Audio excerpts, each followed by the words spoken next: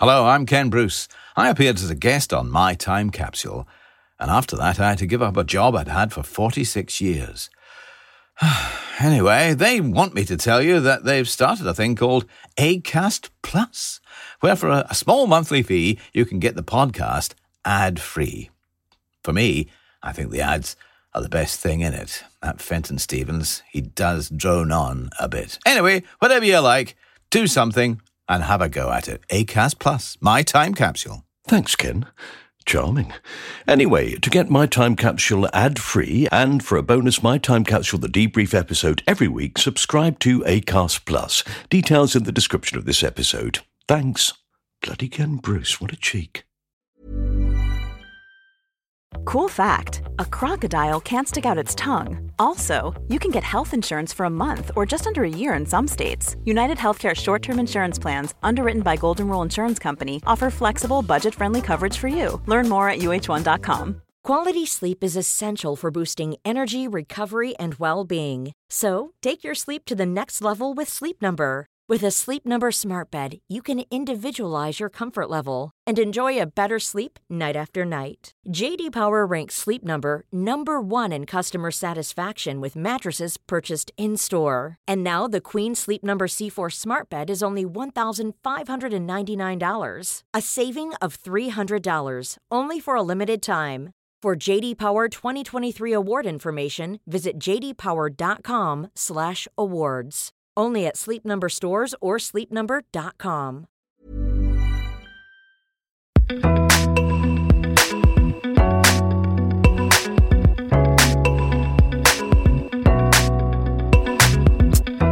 Hello again, and welcome to My Time Capsule.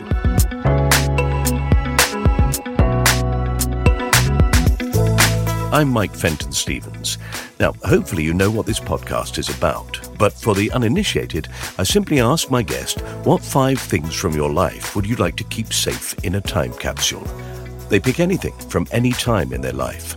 4 things that they love and wish to preserve or see again, but also 1 thing that they rather regret or find embarrassing or even loathe. And then we talk about these things. Doing that in this episode is my guest, John Challis, who is famous throughout the world for playing Aubrey Boyce, or Boycie, in the multi-award-winning comedy Only Fools and Horses, and in the spin-off show, which ran for 4 series, Green Green Grass, both written by the brilliant John Sullivan. But that's just part of his career. He's also been in Dixon of Dock Green, The Sweeney, Doctor Who, Juliet Bravo, Coronation Street, Citizen Smith, which started his connection with John Sullivan, by the way, Ever-Decreasing Circles, One Foot in the Grave, Open All Hours, The New Statesman, My Family, Last of the Summer Wine, and Benidorm, as well as appearing in dozens of plays and pantomimes. He's written 2 volumes of his autobiography and toured his one-man show, Only Fools and Boycie, all over the country. He is a patron of the British Hedgehog Preservation Society. Well done. Oh, and he's also a lifelong Arsenal fan. Well, nobody's perfect. Anyway, we recorded this just before lockdown in John's hotel room in London on a rather wet and windy day. I hope you enjoy our conversation as much as I did.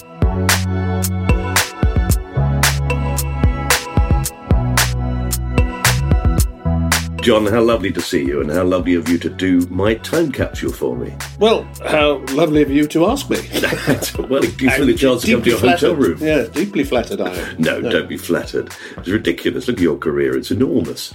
And when does it all stop? Well, I don't know. Here we are in a hotel room near Tower Bridge with a view of the bridge. It's rather lovely. It was better yesterday when it wasn't raining. Right. It's beautiful. But it is an amazing position to be in, isn't it? And a bit of the old Roman and medieval wall down below us here. The extent of the city, wasn't it? So the early city, the eastern border, I suppose, there, going down to the tower. It's just an extraordinary position to be in, Yeah, where if you went over the river, you were in with the hoi polloi. Oh, we should never go south of the river. No. Oh, no. You're a North Londoner, aren't you? Yes, well, not really. No, when I lived in London, I suppose, for altogether 35 to 40 years old of my life, but it was usually south. I lived in Paddington at one point, not for that long, but that was about as far north as I ever lived. Right. And then I lived in Battersea, and then I sort of went further west and finished up around Kew, Mortlake, the end of the boat race course. You know, that sort of area. And I moved a lot, but I always stayed in that area. And because growing up a bit in the country, I was hankered after living in the country, you know. And sort of, it's a bit spurious, really. But, I mean, there you've got Richmond Park just next to you. So I thought, oh, well, this will do for the country for the moment, you know. And I had a dog which I'd take for a walk in there, you know, and I enjoyed the whole thing about Richmond Park. So my wife comes from Dorset. My mother came from Somerset, so quite a lot of my childhood was spent down there. So it's a natural progression, really, to move west. But just how far west, we weren't quite prepared for. And it wasn't until we found this extraordinary medieval Abbot's Lodging of a ruined monastery that my wife had a family connection to, going right back to the dissolution of the monasteries. And we got there, and it was much too big, much too far away. But, I mean, most things were wrong with it, except that it was this extraordinary piece of border country right next to the Welsh border. Oh, beautiful. And space to create a garden, which was something that we wanted to do. But with that personal connection, it felt like fate had taken us there, you know. So we thought, we'll have a go. Yeah. We'll have a go, Mrs., you know. And you bloody have, haven't you? Well, 20 years later, we're still there, hanging on by our fingernails, you know, and still having to try and keep this pile of medieval stones together. And the garden as well. The garden is now completely out of control. No, not completely, but I'd completely forgotten, you see, that if you plant stuff and create a garden, it gets bigger over 20 years. And I'm sort of going, why can't I get round this anymore as I used to? So it's been hard work, but it's been worth it. Mm. Well, let's launch into our time capsule. I have this time capsule for you, and we're going to put things from your life into it. So what's your first item you'd like to put in? I suppose right from the beginning, it's a joke, but it's actually a sort of a true story. I was actually born in Bristol, and I was only there for about 20 minutes. Because everybody says, oh, you're a Bristolian, and all that starts, you know. But in fact, I had no experience of it, really, because it was during the war, as Uncle Albert would say. 1942, I was born, and my father was in the Admiralty at the time, which was based in Bath. And my mother was driving ambulances in Bristol during the war. And they met up, and like there was no tomorrow, a lot of people, and they got married. And I came along the first year of marriage. But then, inconveniently, they transferred the Admiralty to London. So I'm the only child who was evacuated to London during the war. And I just remember, no, I don't. I pretend I remember all these trains going by and other kids with their gas masks and so on going, bye, have a nice day. And I went to London, of course, was just getting bombed to smithereens. And well, Bristol wouldn't have been a great place to live. No, Bristol. No, they had to go to Bristol as well, and Bath, of course. Yeah. So I mean, that's a first memory, but I'm sort of rather fond of it. I'm rather proud of it in a way, you know. Yeah. I said to my father, I said, where actually in Bristol were you born? And he said, somewhere underneath the Clifton Suspension Bridge. Oh, he had a sense of humour, my dad, you know. But it was in the Clifton area somewhere. But I don't think I was born in the hospital. I was born in some lodgings somewhere, I think. So I don't know where it is. A home birth or a guest house birth. Yes. Right. So that was that. And so I sort of grew up in London and finished up in Surrey. Mm. And had to go to school, of course, which was extraordinarily difficult school. I found school quite difficult, really. Yeah. Because I think I just had a sort of a naturally rebellious streak about me. And people tell me this, you've got to learn this. And my attitude was, no, I'm not going to. I want to do something else. But I don't know why. I don't know where that came from. But there's a pattern in my life. And so I suppose as school went on, it became more and more difficult, really. I just sort of got through it, okay. But it wasn't until I was at my last school, Ottershaw, it was called, near Woking, that I found the key to it, to getting through it.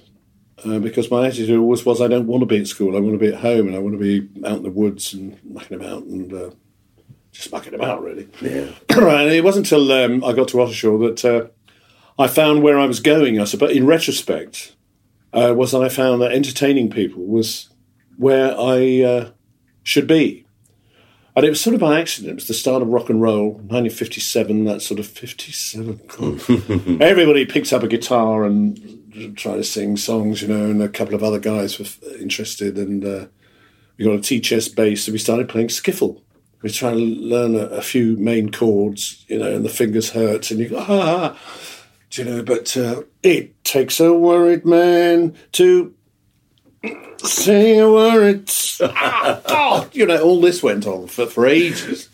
So we practiced, but you were going to be Lonnie Donegan. Yes, that's right. My particular favourite was an outfit called the Vipers Skiffle Group. Really? Yeah, I don't know them. Oh, they had a couple of hits, but of course, rock and roll was banned my school because it just personified that sort of rebellious streak that some kids had. Right. So we actually found ourselves sort of underground, really, in the changing rooms, and sort of there was a ruined chapel in the grounds at school, and we used to play in there because the echo was fantastic. But it was all sort of, it was like Prohibition must have been, it was all sort of secret and hole in the corner. But the music master was delighted because we'd actually picked up an instrument and tried to learn it. Of course. Okay, it was a guitar, but he was charged with trying to teach us the violin or to sing properly or whatever it was. And of course, it was all sort of, nobody cares much about this. And he actually came, and it was a secret for him too. He'd come and give us a few tips, don't play, try this. So I suppose the chances are that actually probably he was only about 25, 26. Yeah, oh yeah. So in fact, he was enjoying the new music as much as anybody. That's right. I guess so, yes. 10, 15 years older than we were. But I remember one particularly rebellious boy. We were listening to an endless string quartet because that was culture. Yeah. You see, and we were all sitting there. Of course, everyone was bored to tears with it. I mean, they were terribly good, but somebody crept out and he got the school gramophone and put on a bit of Bill Haley, Rock Around the Clock or something. It suddenly burst out, and this string quartet stopped. I mean, all hell broke loose. The guy got expelled. Yeah, but it's a big statement, and you could see where it was going because. All the news about the riots in the cinemas and stuff was going on. A terribly exciting time. Mm-hmm. Yeah, almost. You think of the early 60s, really. Yeah, but actually, it was, particularly in America, it was outrageous. People were thinking that this was the work of the devil. The work of the devil, absolutely, yeah. And some of them still do. And it probably was. However, but also during that time, I found myself in all the school plays. I don't remember going, I must get into the school dramatic society. It just sort of happened. And the French master, who was, I was lousy at French, but he was a really nice guy, and he was in charge of the school plays and so on. And he picked me out and gave me these rather decent roles in the school. You're quite tall, aren't you? So, I mean, it seemed like the most natural Were you tall as a boy? As well? Yeah. Oh, yeah. I was like a string bean, I shot up to about 6 foot, and I was 14 or 15, and I was about that wide. So that was great, and I found I had a sort of facility for a mimicry, I suppose. Right. And we had a chemistry master there who whistled on his S's like that, you see. Which is, poor man, it was fatal. He was a nice guy, but I had a great time. So doing this, you see, which made you very popular and funny. And also, because there was a bullying culture, there were boys who grew up quicker than the others and started pushing people around, and they just had that quality. Every school has them. Mm. And I found it was a great way to deflect this, because I had fingers pointed at me. Oh, he's a bit of a pansy because he's dresses. But my first part of school was that of a girl, Alison Elliott in The Ladies Not for Burning, and very pretty I looked too. I got a photograph of it, and I don't look half bad, I can tell you. And I suddenly found at school I had a lot of friends I didn't know I had. So I got the finger pointed at me a bit, and it was a bit like this, but I could be sort of anything I wanted. So if I got threatened or something, I could put on the voice of a little girl or something like that, you see, because I was, and of course they go, yes, and they'd all thunder off because they didn't know quite what they were dealing with. Or I could be the headmaster. Who's one of those? Charlie's Victoria. See, I could do that, and I could do the chemistry master, and so I could deflect an awful lot. I didn't do any work at all. I mean, I was supposed to be learning maths and chemistry and physics and God knows what. But anything I wasn't interested in, I just didn't do any work at all. And I liked history, geography, the two Englishes, language and literature, and biology, because it was about plants and things. I had an interest in nature, how things grew, nature, yeah. And those are the exams I finished up passing. The rest, forget it. Yeah. That thing of mimicry, though, I was never very good at impersonating people, but I had a chameleon nature at school, I remember, that I was able to sort of fit into their group, and then you didn't really stick out. So I did it by hiding within their group. Yeah. Did you have a preference for which group? Well, I did have a preference. I had a preference for being on my own. Yeah. That's the one I wanted. Yeah. Please leave me alone. It was a scary place, some school, wasn't it? Yeah, it was. And in my school, there were definite groups of boys who tried to sort of dominate others. You know, I remember it at the time, and it was our first thing. I mean, of course, there was the first sexual experience, I suppose, for a lot of kids. They were used and abused. You know, and so you had to try. By pupils and staff alike. Certainly. Yeah. We had one kid who was mercilessly bullied. He was a Jewish kid, and his fatal flaw was he was a bit of a swot. He had no physical prowess at all at sport, but of course he was forced into playing it, which I, looking back, I think was a big mistake for him. And he'd be in a game of rugby, inter-house rugby, and he'd get jumped on not only by the opposition but also his own side. No. And the poor kid finished up going berserk and having to be taken away, and it had just got to him, you know. It's just terrible thing. I just remember him. I always remember that. And that was a result of this treatment he got from other boys. One poor kid getting locked in a laundry hamper because I can't remember what he'd done, you know, and then put under a cold shower in the hamper. Then taken out and then covered in dubbing. Oh, my goodness. Which you'd put on your football boots. Yeah. And I was sort of on the periphery of that, but I didn't intervene and say, stop, which is probably what I should have done. No. But you never feel that you have the status to do that. No, You're not the main man, as it were. No, that's right. So even if you stepped in, it would be diverted to you. You would be the next person to get that's the right. bullying, as it were. I remember at school that actually when finally I did start to perform and had something that gave me status, then I had the power to say to people, leave it, just forget it. Yeah. And they would do it. Yeah. You know. So I sort of realised that was the way to get through it, because I could deflect practically everything, you know, and I was good at sliding out of things and... What a wimp! What a coward! But no, it's survival, isn't it? It is survival. It is. So, well, to remind you of that, we're going to take your realisation, that moment when you've sort of you start realising that actually I can survive this if I do this thing, and then also that leading on to the fact of you realising that this is what you wanted to do. Yes, the die was cast. Really, I didn't realise quite that it was going to go on. You never do at that age. No. So you came out of there, and when you finished school, did you go to drama school, or did you? No, I didn't. No, this is another moment, I suppose, which is a lucky sort of light bulb moment, I suppose. I always said I wanted to be an actor, and everybody put me off it, including my parents, of course, and the headmaster said, safe, steady, secure job you need. Gaining practical experience while passing exams to qualify, you know, that was the mantra. And quite right, I suppose, because it's very insecure. Yes. You know, it was as insecure then as it is now. And so I got articled to an estate agent firm through a contact of my grandfather's. And I was hopeless. I mean, I just sat there and, in some rural office somewhere, and I was hopeless at it, and I couldn't concentrate. And I reverted to type and started impersonating clients and inventing spurious deals, and I got sacked. Yes. And my parents were extremely worried by this time, and I was cast adrift, I suppose. And something made me go into W.H. Smith's, and I picked up the stage. And very heavy it was, too, I can tell you, yes. No.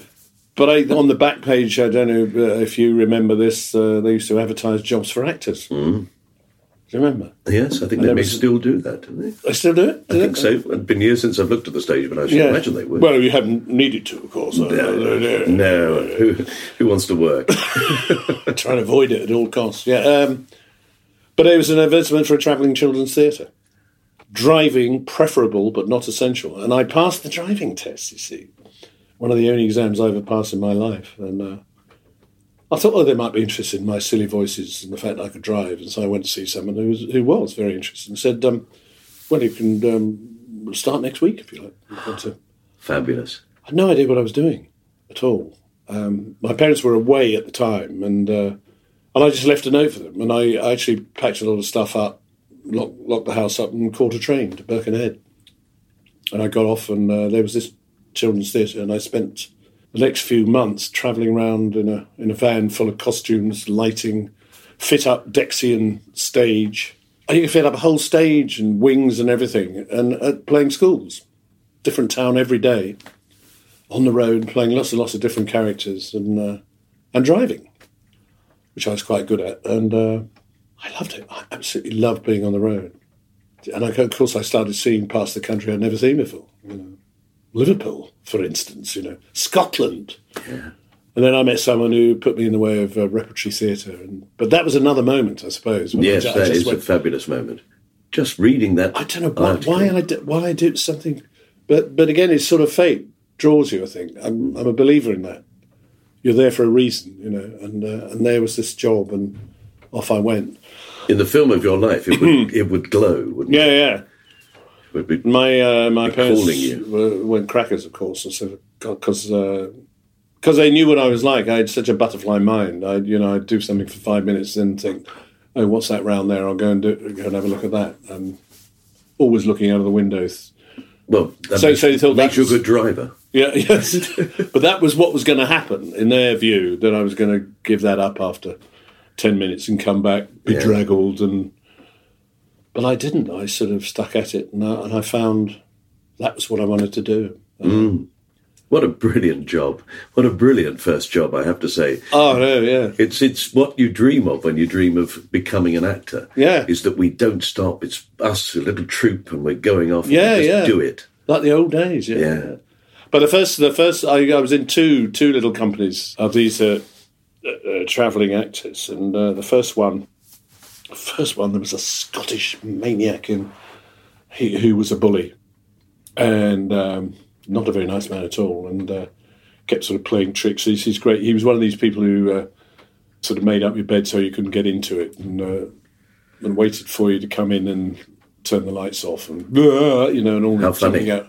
Hilarious. Yeah. So I had to deal with that, which wasn't easy. But the second company I was in, they said, we'd like you continue. And I said, yes, but I don't want to work with this guy again. Yeah. Horrible man. Anyway, I went off in another company who were lovely. We had such a lovely time, about 3 months of it. So that was great. And then I went there, and then I got into repertory and of course, weekly rep. Yeah. And again, okay, you could play one character for a week, but the following week, you could play another guy, and I loved it. And 3, 4 years or so. Wow. Going around the reps. And of course, that's, again, a terribly gruelling job. You've got to love it to do it, because you're rehearsing during the day, you're performing in the evening, and you're learning the week after next show. How the hell did we do that? I have no idea. We did The Tempest in a week. Really? I mean, I was only playing Trinculo, which is fine, but I mean, I don't think Prospero ever knew the words. No. I remember he had bits of the script in his cave. He kept sort of wandering into the cave.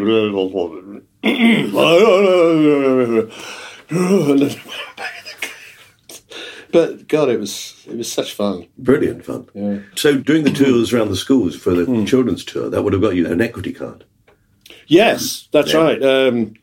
I'm sure it happens to you. People ask you, how do I become an actor? And of course it was pretty easy in our day, I guess. If you had anything about you, because he started off being a stage manager and an actor, because he would get up and get away with saying "the carriage awaits, my lord," or whatever it is, and you could do stage management. And eventually, you drop the stage management. And I was a hopeless stage manager because I just wanted to be on the stage. And that sort of happened after about a year. Just out of interest, but do you know your equity number? I only ask because I know that numerically they run in the order of when you joined Equity. So, in fact, the first members of Equity are number 1, 2, 3, 4. Oh, right, so have you ever come across somebody who's got a really low equity number? Now the numbers are 500,000 and 750. Sure. So it's just continued from there, hasn't it? So mine's 936,996, I think. So I'm just before 100,000 actors had been in Equity. Oh, right. And I did work with some actors when I was a young man. Anthony Quayle I worked with, his number was number 13. Really? That was his equity number. Good Lord, 13. Yeah. So you can tell when people joined. Yeah, sure. I would imagine your number is probably something like 40,000. Yeah, I think there was a 4 in it. I should remember. But no, you got your equity card through the work you were doing. Yes. And So that's lovely. I'm going to take you seeing that advert in the stage. Yeah. It jumping out at you and you're thinking, this is what I want to do. Yeah. This is it.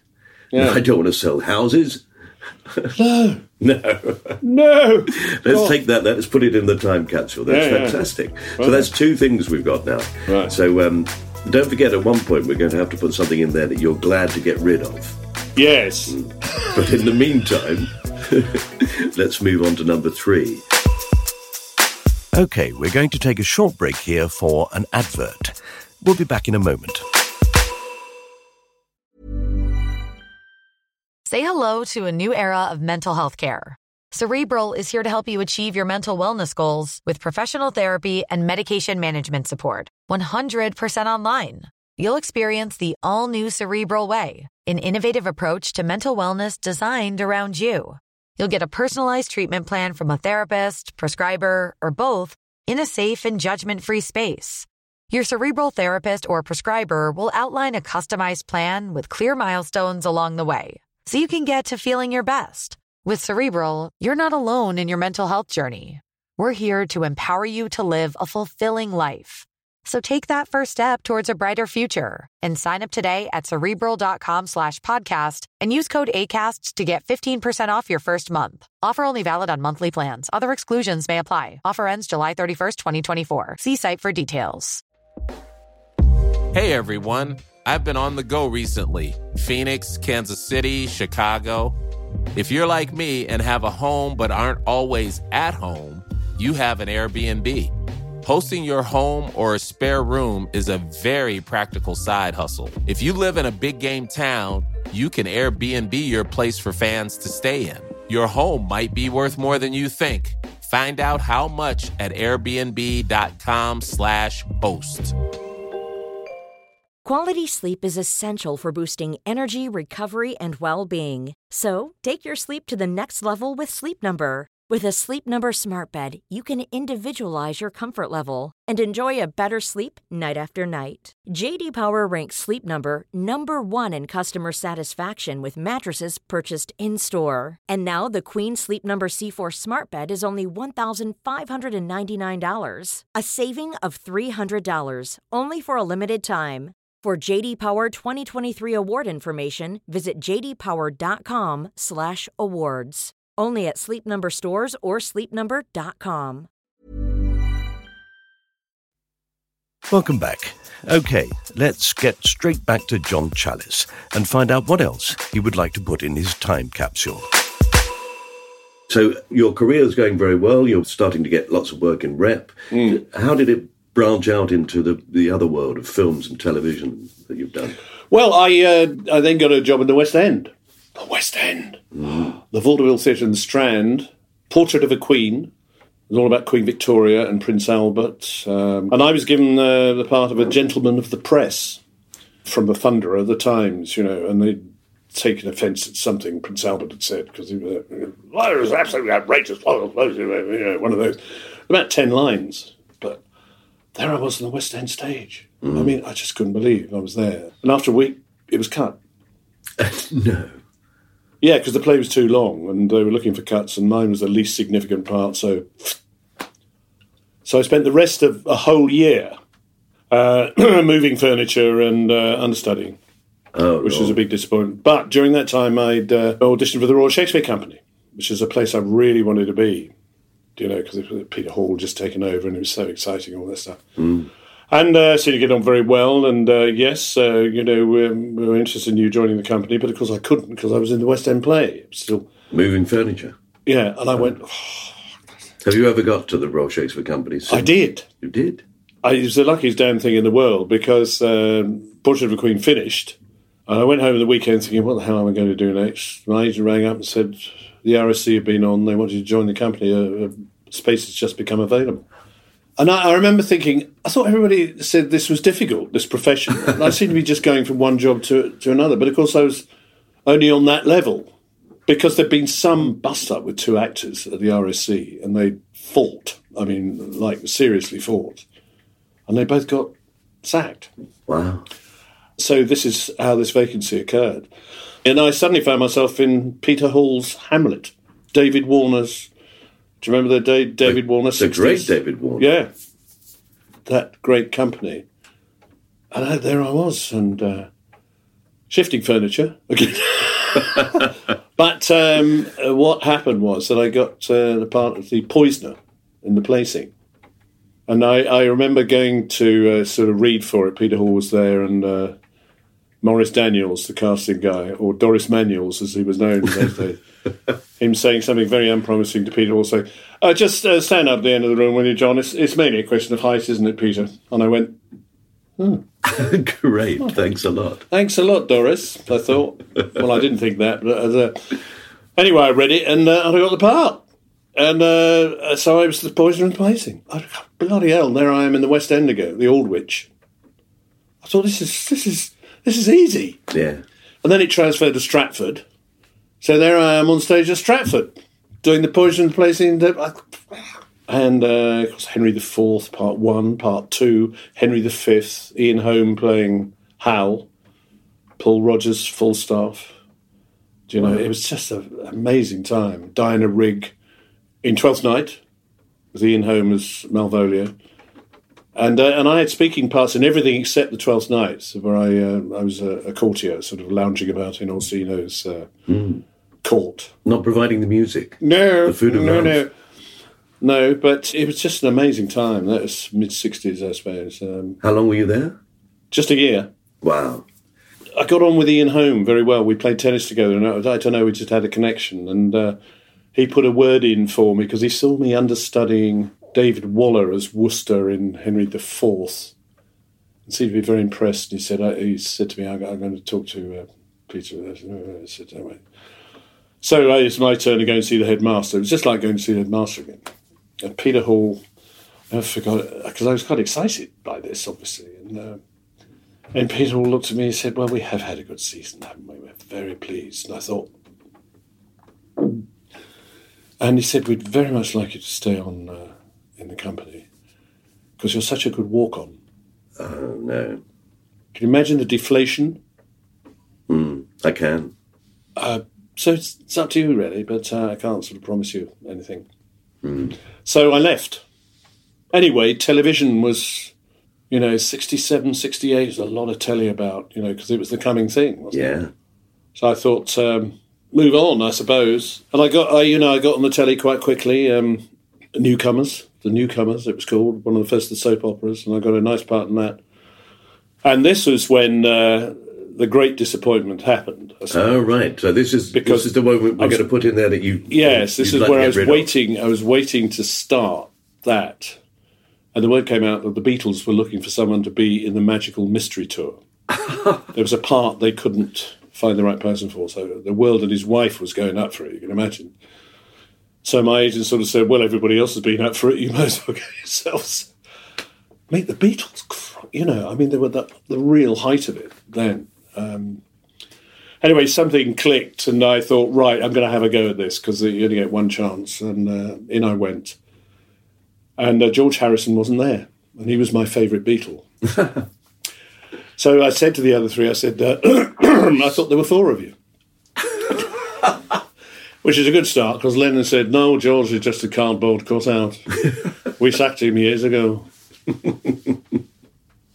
You see? And so we got off quite well, and we found something in common, because we both loved The Goon Show.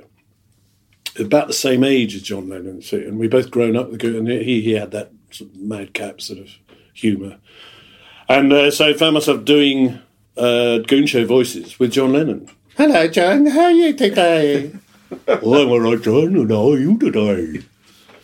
Paul McCartney sitting in the corner going, oh, God's sake. Yeah, I mean, extraordinary.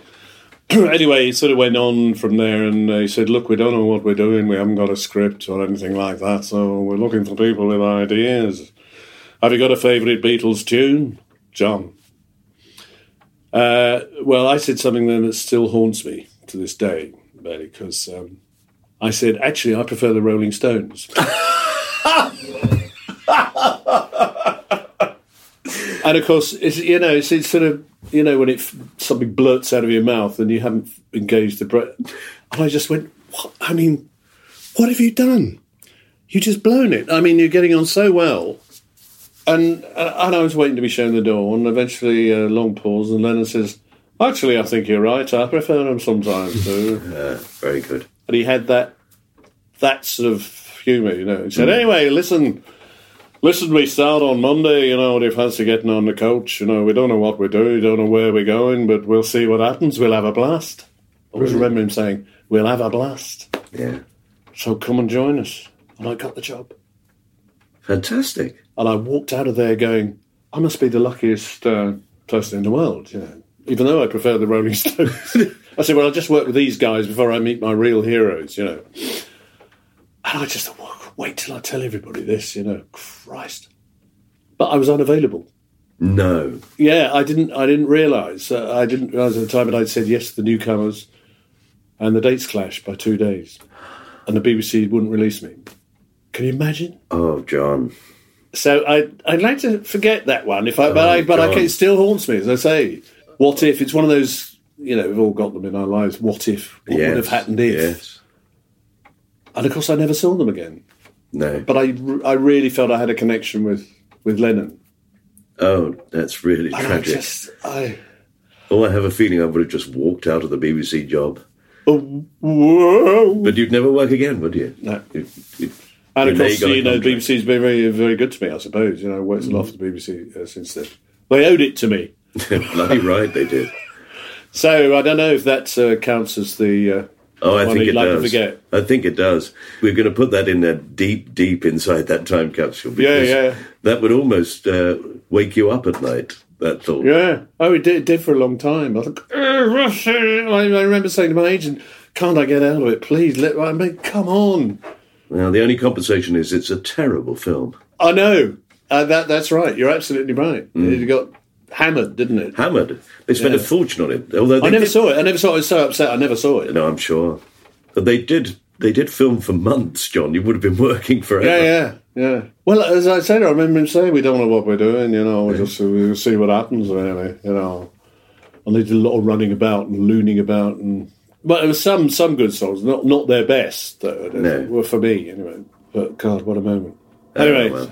Well, at least you met them. Yeah. You can take that away, but certainly the moment of finding that the work clashes and you can't do it must have been awful. We've all had those moments, but that's one of the worst I've heard, John. Oh, really. Is it? Yeah. Oh, good. Yeah, no, good. So it's gone. Let's bury it. Yes. Oh, you poor thing. Yeah, that's right. Lovely. Okay. Anyway, lots of telly. I'm doing lots of cameo roles in so many series. And you did Z-Cars, didn't you? I did Z-Cars, what they call a semi-regular station sergeant part. Yeah. And it was just in the station picking up the phone saying, hello, Mrs. Johnson, is the cat up the tree again, is it? No. No, the cat's all right. Your daughter's up a tree. Oh, you know. No, not really. But I mean, it's that sort It's a shame. You should have done. Morning, that would have made the Sarge. program much better. Morning, Sarge. Hello, wonderful. I mean, all that going on. But I was thrilled by that. I thought Z Cars was so groundbreaking, wasn't it? Yes, it was. First of the gritty police series, and so I'd love to have been out in the cars arresting people. You know, that's what I really wanted to do. But anyway.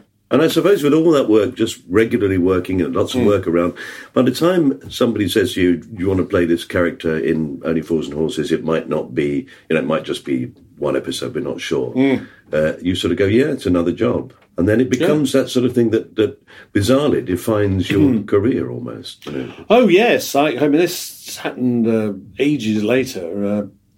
Only Fools. But you're right. Nobody ever said anything. No. Nobody said the character's going to come back. Nobody ever said there was going to be a second series. And I was really lucky that there was a second series, right? But I mean, how I got there is, I think, quite interesting because I got a bit disillusioned, and I, typical me, I went off and said, "Oh, I'll do something else now." So I opened a garden centre, Really? as you do. But it was a disaster because it was the big drought, 1976. And hosepipe band, everything, the whole thing went tits up. And I felt pretty down, really. But luckily, a director I worked for before called Douglas Canfield rang up and said, I hear you've given up the profession. Is that right? You probably should have done, he said, by now. But and he had this part in Doctor Who, 6-parter with Tom Baker. So do you fancy it, you know? And I said, I don't know. And then he told me it was Doctor Who. And I said, when do we start? And it was just what I needed, was another kick up the backside to push me in the direction I should have been going in the first place. It's just that, the gaps between jobs became bigger, and I thought, this isn't working out, So I sort of decided it wasn't for me, but it was. And Doctor Who sort of really started something, because I loved it. It was one of the happiest jobs I ever did. That. So that Doctor Who, really, that's a thing that changed the way your life because is going. because I got a part in the Orange Tree in Richmond in a Václav Havel play, which Tom Stoppard came to see, and he sought me out afterwards, and I sort of vaguely recognised him. I didn't know who it was, and he said, "I very much enjoyed your performance." And I went, "Oh, thank you very much." Got to buy me a drink then? I said something cheeky like that. And he said, "No," he said, "My name is Tom Stoppard." No, yeah. Bloody hell, it is Tom Stoppard. And he said, "I'd like you to be in one of my plays." I mean, and I finished up in Dirty Linen in the West End, which also went to South Africa, which was just on the cusp of post-apartheid and all that. But then I took over Dirty Linen in the West End and became part of the British-American Repertory Company, first of its kind. Half the company was British, half American. It finished up with Dirty Linen on Broadway. Wow. And I don't know about you, but I mean, the first time ever in New York, it just blows you away, Seen it on the movies, read about it, but you just go, oh, wow. And to actually be on Broadway was just one of the great thrills of all time. The West End, the Stratford, and now I'm on Broadway. And I think, God, I must be the luckiest person in the world. Went on tour, and we finished up in Boston. And then I thought America was the answer to everything. I mean, I got seduced by it. I'm not ashamed to admit it. A lot of people say nice things to you when you're American. Well, come and meet my agent in L.A. I mean, he'd love you. I mean, you do very well. And my agent said, you've been offered a part in a new comedy series, and over here you're coming back to do it. What are you doing? Make up your mind. The real crossroads there. As near as a toucher, I stayed in America. I met someone, and I thought, if I get married, I'll get a green card. And I was going through all that stuff. But I thought, well, I better go back just to keep my hand in case things don't work out. And this was a part in John Sullivan's Citizen Smith with Robert Lindsay, part of a policeman. I played so many policemen. I thought, oh, what can I do? It's a bit different about this policeman. And I remember this guy in a local pub who had this curious, pedantic way of talking, like this, you see, and rather superior, so not for any particular reason. Bit of a Walter Mitty character. So I invested this policeman with a few of his characteristics. And John Sullivan came up and he said, I really like that. He said, I'm going to try and use that again one day. Little did I know at the time what it was going to lead to, because the following year, the script came through and would I play a small cameo role as second-hand car salesman in Only Fools and Horses. I said, it made me laugh. I know it's a funny show. And so I said, yeah, it was just another cameo role. And I was back to doing all those sort of things. And I suppose the rest is history. Yes, indeed. But nobody said anything at the time. Nobody said, we wanted it to be a regular character. No. And, here we are all these years later, and it's still on. It's still on gold every day. Basically. Every day. I mean, that was a great moment, was, will you do a spin-off series, with Sue Green Grass. and Arling. Mm-hmm.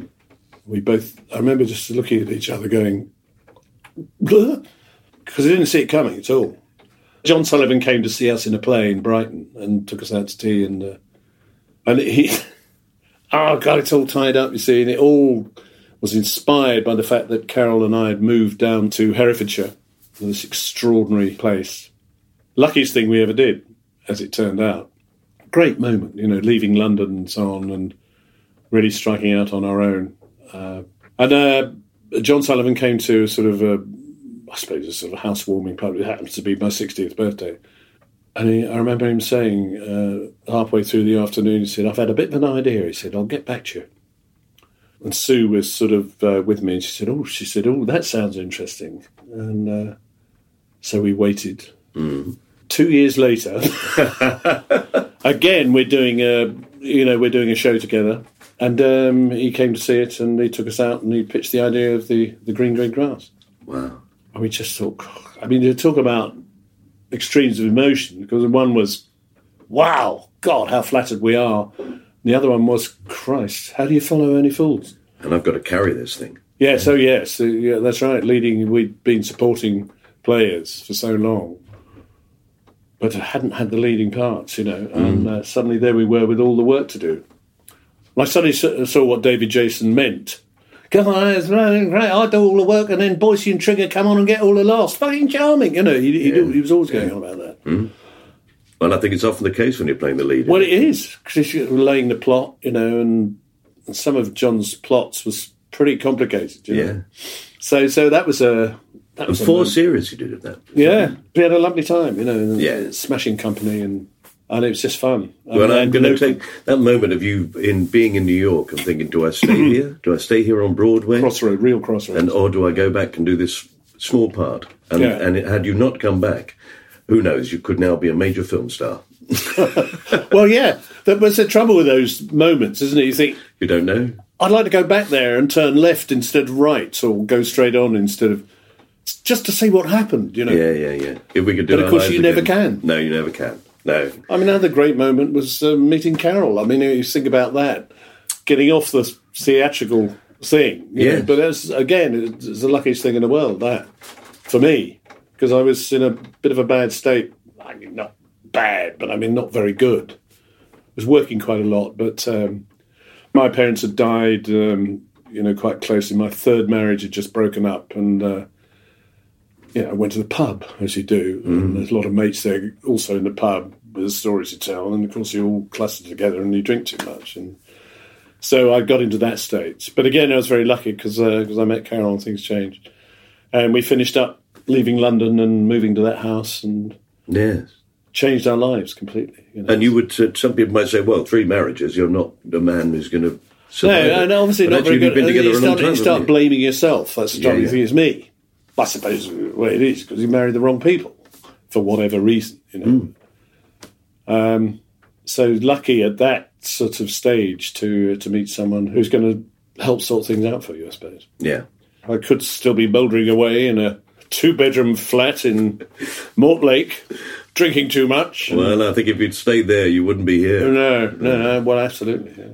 And here I am talking to you. I know. The height of your career. Broadway, West End, Royal Shakespeare Company. The Beatles. The Beatles. And now me. Yeah, brilliant. Fantastic. Well, I'm going to put Carol in there with you. And you do. Because it's a very important part of my life. That. Really. Yeah. I'm very lucky. John, thank you so much. Thank you. Lovely to talk to you. Lovely to see you. Johnny Good. You have been listening to My Time Capsule with me, Mike Fenton Stevens, and my guest, John Challis. You can subscribe to this podcast on Acast, Spotify, or iTunes, or your own favourite podcast provider. And, in fact, we'd love it if you would rate us and leave a review. Thank you very much. You can follow us on Facebook, Twitter, and Instagram. You just search @MyTCPod or @Fenton Stevens. This podcast was produced by John Fenton Stevens, and the music is by Pass the Peas Music. It was a cast-off production. Right, I'm off to listen to some Beatles. I've always preferred them to the Rolling Stones. Cheers.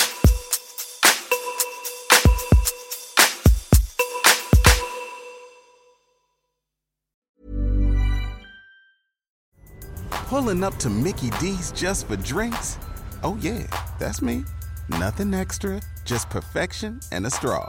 Coming in hot for the coldest cups on the block. Because there are drinks. Then there are drinks from McDonald's. Mix things up with any size lemonade or sweet tea for $1.49. Perfect with our classic fries. Price and participation may vary. Cannot be combined with any other offer. Ba-da-ba-ba-ba. Shopify helps you sell at every stage of your business. Like that, let's put it online and see what happens stage. And the site is live. That we opened a store and need a fast checkout stage. Thanks. You're all set. That count it up and ship it around the globe stage. This one's going to Thailand. And that, wait, did we just hit 1 million orders stage? Whatever your stage, businesses that grow with Shopify. Sign up for your $1 a month trial at shopify.com/listen.